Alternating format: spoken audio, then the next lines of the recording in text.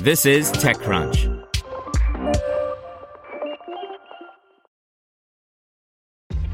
This episode is brought to you by ShipStation.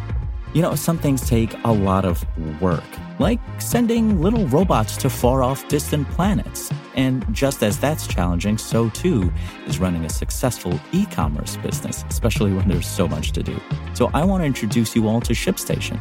Now, I love using ShipStation because of its easy-to-use dashboard, which makes managing orders and printing labels a breeze and super smooth. Oh, and the customer service is just out of this world.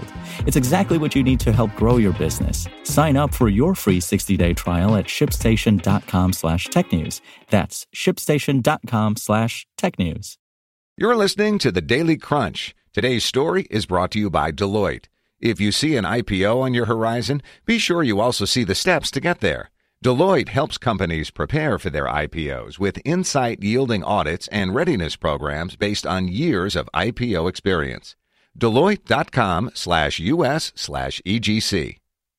Netflix added 9.6 million subscribers in Q1 with revenue of $4.5 billion.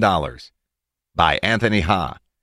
Netflix just released its earnings letter for the first quarter of 2019. The company says it saw growth of 9.6 million paying subscribers, up 16% year over year. That's significantly ahead of the 8.9 million new subscribers that analysts had predicted. On the financial side, the quarter came in right at expectations with revenue of $4.5 billion and earnings per share of 76 cents.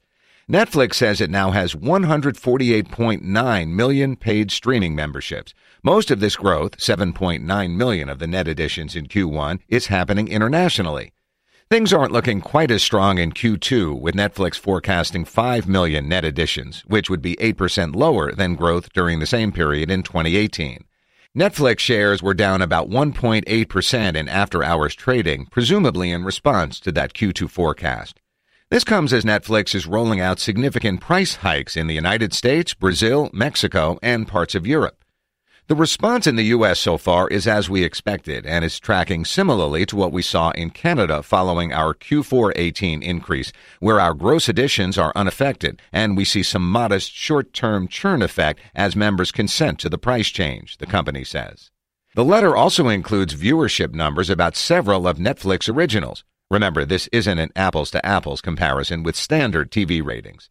It says The Umbrella Academy was viewed by 45 million member households during its first 4 weeks on the service. Triple Frontier was viewed by 52 million households, and The Highwayman is on track to be watched by more than 40 million households. On the nonfiction side, the service's Fire Festival documentary was viewed by more than 20 million households. The letter also says Netflix will be testing something new in the product in Q2 by releasing weekly top 10 lists of popular content for UK viewers, explaining, for those who want to watch what others are watching, this may make choosing titles even easier. And of course, Netflix also faces increasing competition, with Apple and Disney both revealing more details about their upcoming streaming services in recent weeks. Here's how the letter discusses those announcements. Both companies are world-class consumer brands, and we're excited to compete. The clear beneficiaries will be content creators and consumers who will reap the rewards of many companies vying to provide a great video experience for audiences.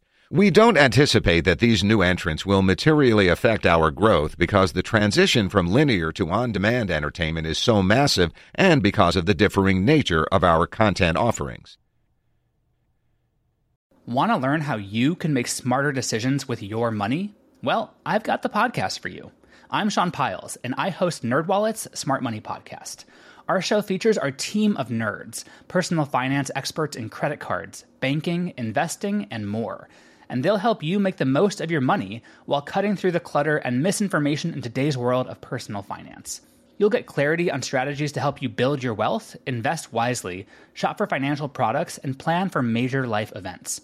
Listen to NerdWallet's Smart Money Podcast wherever you get your podcasts.